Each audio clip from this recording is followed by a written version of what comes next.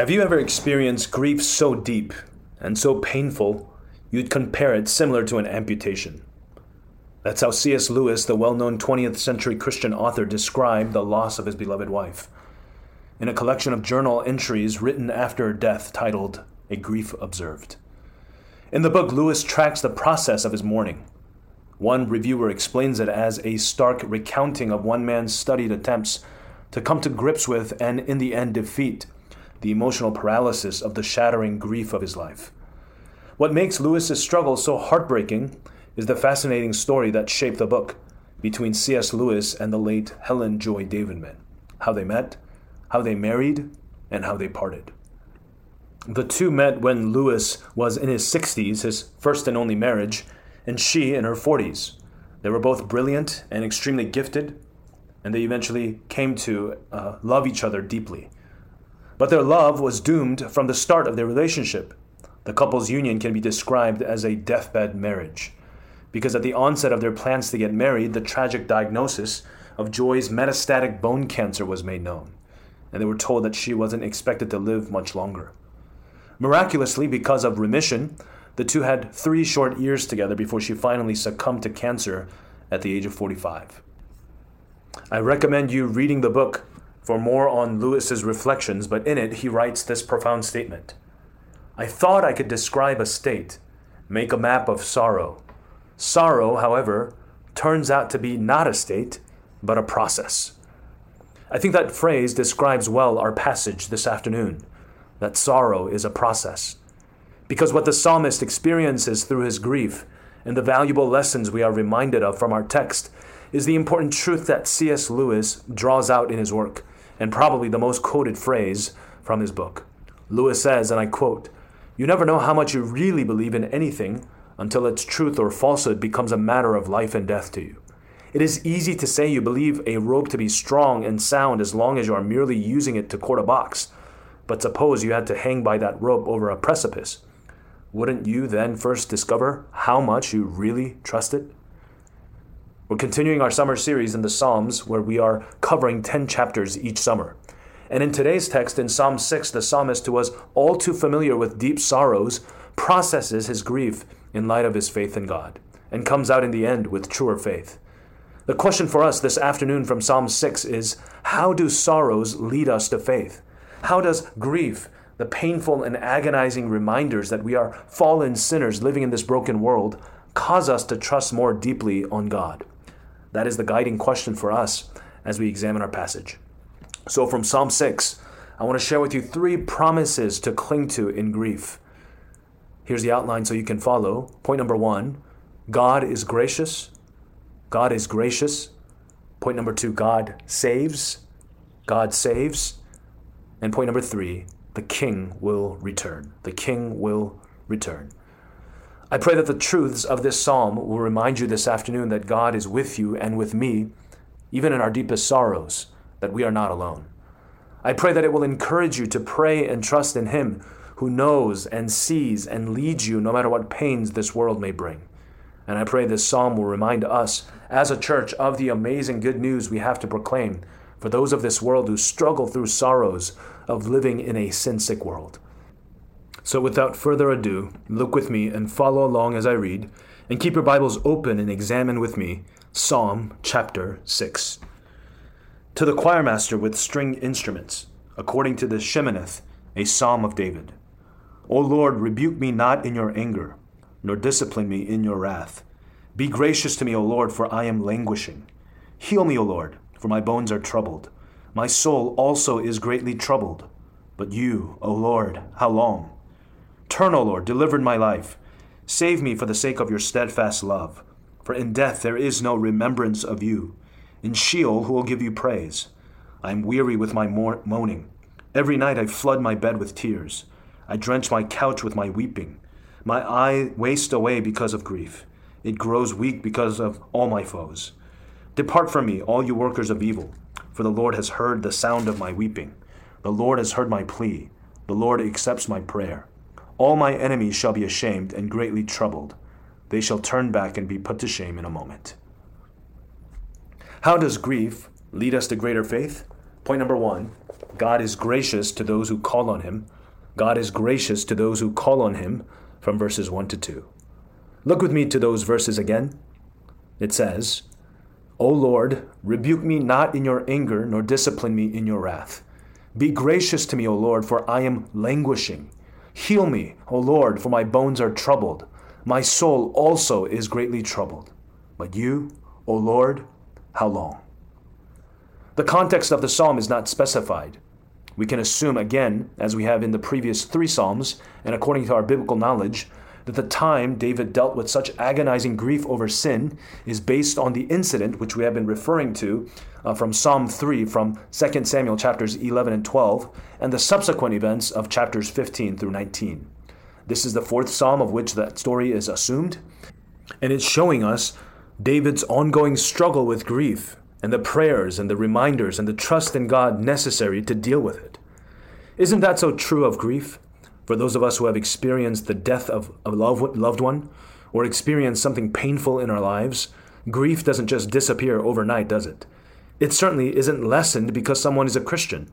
As C.S. Lewis says, grief is like a long valley, a winding valley where any bend may reveal a totally new landscape. David is showing us how we ought to depend on God, morning to evening, as the psalmist leads us through his mornings and evenings. As in Psalm chapter 3, verse 3, I woke again, for the Lord sustained me. As in Psalm 4:8, in peace I will both lie down and sleep, for you alone, O Lord, make me dwell in safety. As in Psalm 5:3, O Lord, in the morning you hear my voice. In the morning I prepare a sacrifice for you and watch. And again in Psalm 6, it's evening. And in verses 1 through 3, David is a man in great anguish because of his sin. He says, O Lord, rebuke me not in your anger, nor discipline me in your wrath. Some commentators say that David is in agony because of his physical sickness, as verse 2 may lead us to think. But a more thorough understanding, the reason for David's plea to the Lord in verse 2, heal me, and the reason why David's bones are troubled, and his soul is also greatly troubled in verse 3, was not merely because of physical sickness, but also a spiritual sickness, suggested by the psalmist's poetic expression, from the bones to the souls, the material to the immaterial, was the result of sin's consequences. Moreover, that's the reason why the psalmist pleads, O Lord, rebuke me not in your anger, discipline me not in your wrath. You see, anger and wrath is not the typical way or the right way that a good God would discipline his children. So what the psalmist was experiencing and expressing was the affliction of the possibility that God had abandoned him because of the sin that he had committed against the Lord. Well, isn't that our experience as well? When we fall into the deception of sin, we question God's presence, we question God's forgiveness, we doubt his love for us. How could God make me go through this? How could I put myself in this situation? But you see, God hasn't changed. Rather, it's us who change when we sin. The Bible says sin separates us from God, according to Isaiah 59:2. But not only that, sin separates us from others. It isolates us because of our tendency to hide sin. And that's where David found himself exactly on the run, away from others, because of his life was being threatened. But not only that, sin separates us within, internally. That's why the man, after God's own heart himself, was doubting God's love. And that's why David confesses, I am languishing. David was saying, I am weakening, I am withering, I am wilting away. And the word troubled is repeated twice, isn't it? In verse 2 and verse 3 for emphasis, which means to denote a great terror, a great anxiety or fear that has come upon David to the point his physical and mental and spiritual health was languishing. David prays, David pleads, heal me. Do you understand David's dilemma? Again, David was a warrior. Come on, he had fought hundreds of battles. He had killed lions and bears and with his bare hands. He had defeated Goliath with a single shot from a slingshot. He was the greatest emperor of Israel's history at the time. The fact that his son Absalom and his men were chasing him down could not have been the anguish of David's bones and the trouble of David's soul. Think about how an experienced warrior would be acting in such a circumstance. He would be plotting a revenge. He would be strategizing a comeback. But why was David experiencing such languishing? Why such agonizing? I think David had a right perspective of God's holiness and God's view of sin. I think David had a right response in knowing God's reaction towards sin. You see, so many of us who regularly commit sin and not understand how offensive it is to a holy God, some of us who think so lightly of our sin, unlike us, David knew the tragic weight and the devastating consequences of his rebellion against God. The only hope for himself from God's unrelenting wrath, the only way to pacify the furious anger of God on sin, was not anything within David himself. David knew he could not work himself back into favor with God, you see. David knew there is no way to repair the broken relationship with God, but only through the grace of God. The only hope for sinners is the grace of God, is it not? Amen? So many lessons to be learned here. Learn David's posture of humility and awareness of his offense. Learn David's understanding of what it would take to reconcile his relationship with God. Brothers and sisters, do you experience the languishing weight of your sin against God? Do you embrace it?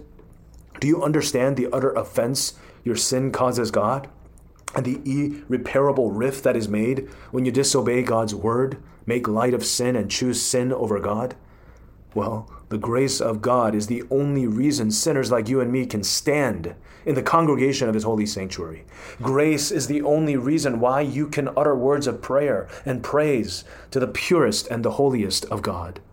This is the guarantee of God's elect. Amen? That when we call on him, even in our sin, he hears our cries for help.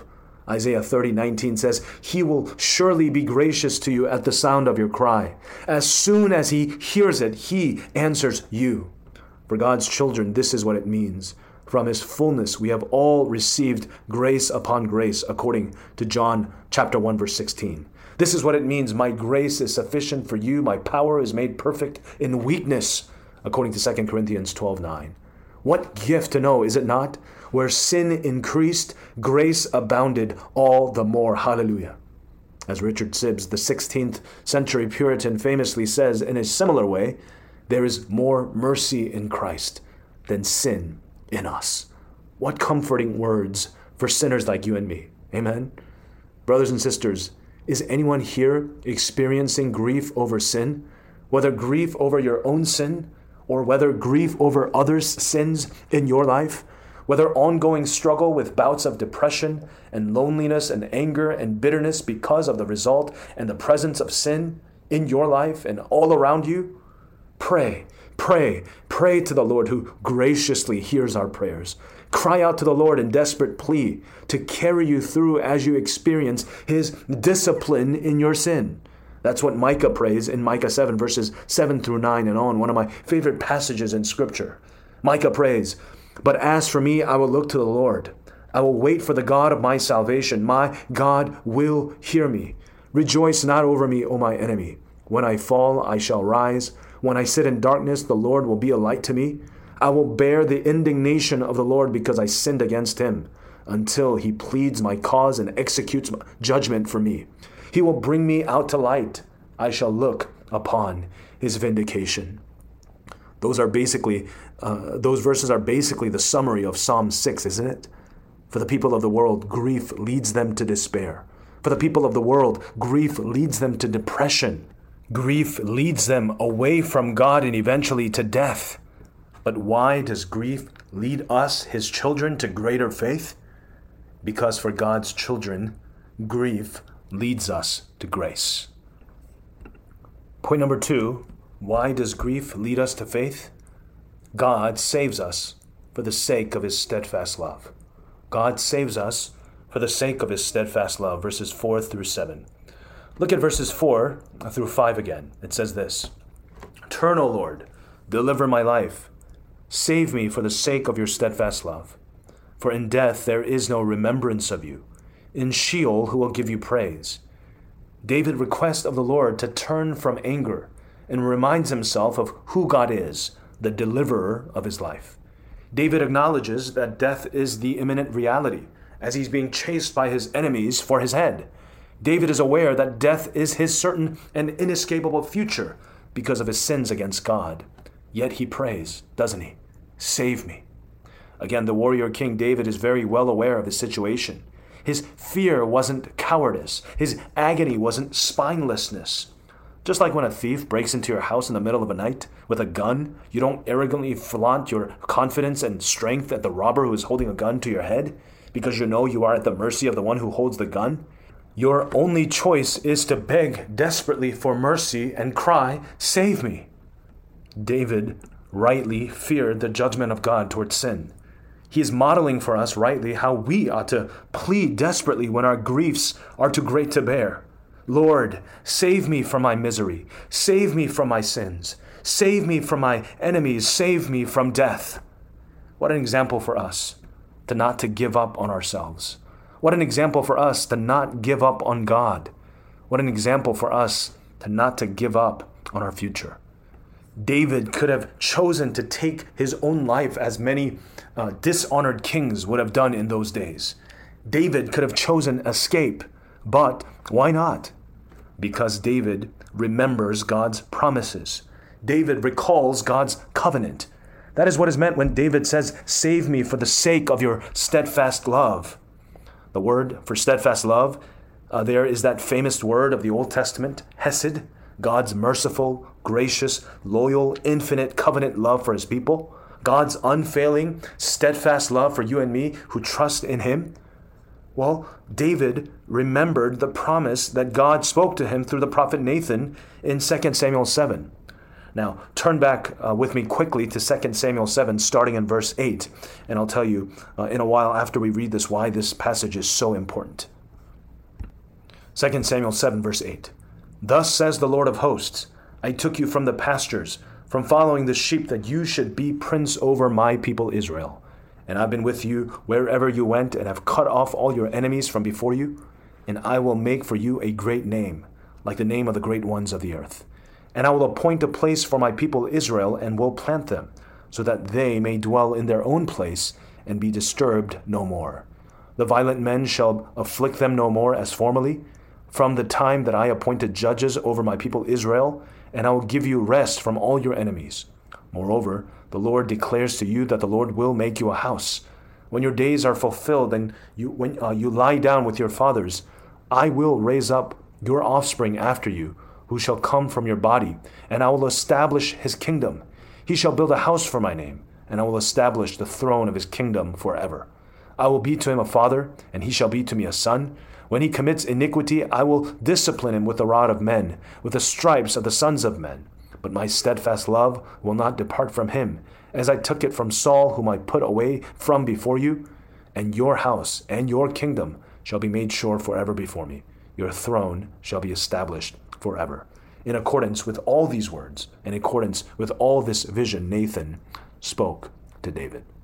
The reason why I had us read that long passage is because only in light of David's remembrance of God's covenant with him does verse 5 in Psalm 6 make sense. Look back at Psalm 6, verse 5. "For in death there is no remembrance of you.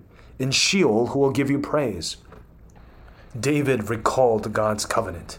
David remembered God's promises for his offspring, in which a kingdom would be established forever. And David says, if I die in my sin, if I die in my dishonor, if I die in my despair, what's going to happen to your covenant? Who will give you praise in Sheol, in death apart from God's presence? Okay, this is some serious stuff, so listen very carefully. I think David knew he wasn't the one whom God would establish his forever kingdom. David knew it would be his offspring. And David remembered God's promise in 2 Samuel 7:15 that his steadfast love will not depart from him. And that's why David prays, "For the sake of your steadfast, unfailing, hesed love, save me." Brothers and sisters, this is a glorious lesson. David is teaching us and modeling for us of how we ought to pray. Not based on our merits, not based on our state, not based on our works, not based on our feelings, but based on his promises, based on his steadfast love. You see, God is a God of his word. As it says in Deuteronomy 7:9, know therefore that the Lord your God is God, the faithful God who keeps covenant and steadfast love with those who love him and keep his commandments to 1,000 generations. Mark that verse down, Deuteronomy 7:9. But there is more to this truth, more to this psalm, more to David's experience. Right after those glorious verses, the next two verses that follow seem a bit strange, a bit interesting. Look with me there to verses 6 and 7. It says this, I am weary with my moaning. Every night I flood my bed with tears. I drench my couch with my weeping. My eye wastes away because of grief. It grows weak because of all my foes. You see, I shared with you the introduction of C.S. Lewis and Joey Davidman's story because aside from a real life situation, it's hard for us to imagine a grief, such a devastating grief that causes such sickening sorrow, such weariness from moaning. As David confesses every night, flooding my bed with tears. I drench my couch with my weeping. Another translation says, I swim in my tears. David says in verse 7, my eye wastes away because of grief. It grows weak because of all my foes. You see, David's eyes are so puffy with swollenness of tears from his grief that his eye, his vision is wasting away. It's weakened. That's what he's describing. Okay, well, is David being a bit too dramatic? Come on, David. Man up, man. Why are you crying so much? Well, remember this. David is no sap. He is no coward. Let me ask you, brothers, a question. Raise your hand if you think you are the machoest man in this room. Anyone here conquered empires? Anyone here kill lions and bears with your own hands? Anyone here kill a giant? A giant? Okay, I'm guessing no one. You see, my point is made. David was not a coward. He wasn't over-exaggerating. But what King David is, and here's the point, David was a prophet. He, as other prophets who experienced personal tragedies in their own lives, like Elijah, like Jeremiah, like Jonah, and Hosea, to name a few, David was also one who was pointing to the one. In John 12, the passage that our sister Linda just read, in John 12, verse 27, Jesus himself, as he enters Jerusalem in preparation for the cross, in preparation for his death. Actually, turn to John 12 real quick, starting in verse 27. Let's read that real quick. Jesus recites David's very words from Psalm 6:3. And Jesus says, now is my soul troubled, and what shall I say? And quoting Psalm 6:4 asks, Father, save me from this hour, as David had asked. But Jesus, instead of save me, declares, in the face of death, but for this purpose, for the purpose of the salvation of sinful men, I have come to this hour. While David prays, save me, Jesus says, save them. And he says, Father, glorify your name. And I don't know why we missed this next verse in John chapter 12, verse 28. You see, we're familiar with God's audible voice, which is recorded only 3 times in the Gospels in the New Testament. First at Jesus' baptism, second at Jesus' transfiguration, but this instance is rarely remembered. God the Father responds to Jesus' prayer audibly. Then a voice came from heaven, I have glorified it and will glorify it again. Brothers and sisters, Psalm 6 is one of 7 penitential psalms. It was a psalm used by the Israelites in worship to express their corporate lament and penance, set to string instruments, most likely harps. But I believe Psalm 6 is also a prophetic psalm, pointing us to the purpose and details of the coming Messiah, Jesus Christ. As David experienced the utter languishing of griefs and sorrows, he pointed forward to the man of sorrows, Jesus Christ. Brothers and sisters, Jesus is the Son of David, in whom God the Father established his kingdom forever. Hebrews 5, verses 7 through 9 says of him, in the days of his flesh, Jesus offered up prayers and supplications with loud cries and tears to him who was able to save him from death, and he was heard because of his reverence. Although he was a son, he learned obedience through what he suffered. And being made perfect, he became the source of eternal salvation to all who obey him. Isaiah 53 verses 4 through 5 speaks of him again in prophecy. Prophecy because it was written about him hundreds of years before Jesus was even born. It says this, "Surely he has borne our griefs and carried our sorrows. Yet we esteemed him stricken, smitten by God, and afflicted. He was pierced for our transgressions. He was crushed for our iniquities. Upon him was the chastisement that brought us peace. And by his wounds we are healed." Brothers and sisters, this is the good news of Jesus Christ. It's the best news you will ever hear. That God, who is holy and just, created all things in love, for his own glory and our pleasure. But man, having been tempted by Satan, chose to trust in himself, wanting to be a God for himself, deliberately disobeying God's word. As a result, we are separated from God, completely helpless and incapable of saving ourselves from the vain and dissatisfying power and curse of sin. That's why nothing on earth satisfies. The more you have it, it's not enough. But God, in his mercy, had a plan from the very beginning to redeem us and forgive us for our sins. Sins of the past, sins of the present, and sins of the future. How? By sending his own Son, Jesus Christ, who is fully God and fully man, to live the life that we could not live, to die the death that we should have died, and he took our place as a substitute on the cross. He paid the debt that we would have paid in eternal hell, but death couldn't depress him, Satan couldn't stop him, the grave could not ground him.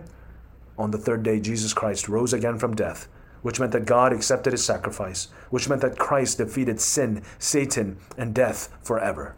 That's why you can't visit this historically most significant man to ever live's tomb anywhere. He's not there. He is risen, and he ascended into heaven as the King of Kings and the sovereign Lord of the universe, so that he would be the source of eternal salvation for all who would obey him. That whosoever would repent and believe in him will not die and go to hell, but participate in his resurrection and live the abundant life here on earth and forevermore. If you're here and you're not a Christian, welcome. We're so glad you're here. It's not a mistake that you are here today, because God doesn't make mistakes. And we've been praying for you. The person who brought you here or invited you here have been praying for you. Friend, perhaps you are here today and know the griefs and sorrows this world has brought on you. Perhaps it's sickness, physical, emotional, or mental. Perhaps it's something that was done to you. Perhaps it's a past mistake you couldn't recover from. Sure, you can continue to ignore it, deny it, or minimize it, but your life won't get any better. Your life won't get any easier. Nobody is going to hand you second chances. That is, except our God. He sent his Son for you, to die for you, to forgive you of all your sin. Sure, your life here on earth may not change much, but just as David knew, he knew what mattered. Despite his past failures, he knew in God's grace, he had God's forgiveness. So friend, if you're not a Christian here today, I want to ask you, do you know the joy and peace that comes through reconciliation with God?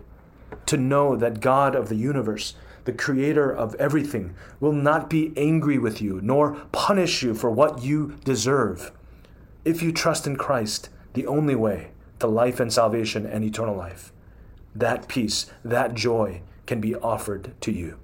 Let me just reiterate what thousands of people and hundreds of people who have experienced this reconciliation can testify, that no one else, history will show that no one else is coming for you. Nothing else will be your answer. No other religion, no other cultural trendy thing, no other governmental policy will give you this kind of freedom and joy and peace. Only Jesus. So friend, repent of your sins today. That means to turn from looking and going back to your sins. Believe with everything you got that Jesus' death and resurrection is indeed the only way. And trust him with your life today and tomorrow and the next day, and see how your life changes for the good. It's really not about you doing anything. It's about you trusting him for what he can do and will do if you surrender your life to him this moment, today, right now. Talk to me or someone with a smile if you want to know more about how to follow Jesus. At the end of service, I'll be standing right there in the back at the door. Please don't let this day go by without asking someone how to follow Jesus. How does grief lead us to greater faith? For the Christian, for the children of God, grief leads us to the man of sorrows. Grief leads us to the Savior, Jesus Christ. That's point number 2. Point number 3, finally, how does grief lead us to truer faith? The king will return to judge his enemies. The king will return to judge his enemies, verses 8 through 10. Look at verse 8. It says, "Depart from me, all you workers of evil." This verse is a direct reference in Matthew 7, verse 27. It's pointing forward to the eschatological reality when at the end of days, Jesus, the risen, ascended, and reigning king, will reveal himself as the king and judge of all. As I've said it before, the last book of the Bible is not Revelations, it's revelation. The revelation of Jesus for who he is, the King of Kings and Lord of Lords. When all of our faith will turn to sight, when every knee will bow and every tongue will confess Jesus Christ as Lord. And so in Matthew chapter 7, verses 21 through 23, Jesus says, "Not everyone who says to me, 'Lord, Lord,' will enter the kingdom of heaven, but only the one who does the will of my Father who is in heaven. Many will say to me on that day, 'Lord, Lord, did we not prophesy in your name, and in your name drive out demons, and in your name perform many miracles?' Then I will tell them plainly, 'I never knew you. Away from me, you evildoers.'" In simplicity, what Jesus is saying is you are not a Christian, you are not a child of God simply because you say you are, or because you did a bunch of Christian religious things. You are a Christian if your life shows it, if your life proves it. There are so many Christians who claim to be Christians today or say they believe in God, but they simply don't do what the Bible says. They don't love God, they don't love his people, they don't humble themselves before God, his church, and share his good news. John 14:15 says, "If you love me, you will keep my commandments." It doesn't mean you won't make mistakes or sin in this life, but it does mean, just like David, you go before God in repentance again and again and again, just like David did, until your grief turns to truer faith. That's why in another psalm, in Psalm 30, 11 through 12, David testifies, "You turn my mourning into dancing. You remove my sackcloth and clothe me with joy." That's why David rejoices at the end of Psalm 6, at the end of verse 8 and verse 9, with such confidence and hope. "For the Lord has heard the sound of my weeping. The Lord has heard my plea. The Lord accepts my prayer." And brothers and sisters, that kind of confidence and hope and joy is available to all of God's children. You see, David's doubting has turned to faith, faith that God has heard his prayers. John chapter 9, 31 says, "We know that God doesn't listen to sinners, but if anyone is God-fearing and does his will, he listens to him." You see, the truth that God answers our prayers is a good sign that he is with us and for us. Because God, it says, doesn't listen to the prayers of sinners. So brothers and sisters, how blessed are you? How privileged are you to know that the Lord hears our prayers? Now that's a thought worth pondering about, isn't it? The question is, does God answer your prayers? If not, why not? When's the last time you can honestly say God answered your prayers? Better yet, when's the last time you sincerely prayed to God and you received an answer? If you can't remember at all, like the Lord has never answered your prayers, start by repenting today of your sins. If you're a Christian and it's been a while, search your heart carefully and the scripture to see why God is not answering your prayers. Again, maybe you don't know that he's already answered you. God usually answers prayers in 3 ways: yes, no, and wait. So if you aren't sure that God has answered your prayers in one of those 3 ways, yes, no, or wait, talk to someone who can help you discern. Finally, look at verse 10. David says, "All my enemies shall be ashamed and greatly troubled. They shall turn back and be put to shame in a moment." Again, this is pointing to the eschatological reality of what will certainly happen when Jesus will return as King, the King of Kings, for the second time. which is what all Christians should be waiting for. The gospel, you see, is not just some old story about an old man of an old religion written in an old book of a man dying on a cross. The truth of it is still today ever so real and available to us now. Some translate the phrase in verse 4, "Turn, O Lord," to return, O Lord. So just as David cried out at the end of verse 3, "But you, O Lord, how long?" Well, Jesus came to save all of his desperate and needy children 2,000 years ago. And here's the guarantee, here's the promise, that Jesus will return again. How long? How long is the question that David asks? And Jesus answers that very question in Revelation 22:7. He says, "Look, I am coming soon. Blessed is the one who keeps the words of the prophecy written in this book." You see, to the one who is looking, to the one who is keeping the words of this book, the answer is soon. Amen. See how at the end of days, at Jesus' return, the tables have turned. It says in verse 10, "All my enemies shall be ashamed and greatly troubled. They shall turn back and be put to shame in a moment." Whereas before, David was ashamed and greatly troubled, on that day, all the enemies of God will be ashamed and greatly troubled. They shall turn back and be put to shame in a moment. This is foreshadowing how in the moment Jesus returns, their crushing will be so quick and so satisfying and so certain. No remnants of them, the enemies, will be left whatsoever. All KO. How does grief lead us to great faith? Because on that day when the King of Kings arrives, when the King of Kings returns, when the King of Kings is revealed, all of our griefs will have its end. Our faith will finally turn to sight. As John 16:22 says, "So also you have sorrow now, but I will see you again, and your hearts will rejoice, and no one will take your joy from you." Brothers and sisters, this is the hope that we have to look forward to in Jesus' return. So in our grieving and in our waiting, let's remember who our King is. Let's cling to the promises of who our Jesus, the Messiah Christ, is in our griefs, that he is gracious, that he saves, that he will return again. Let's pray.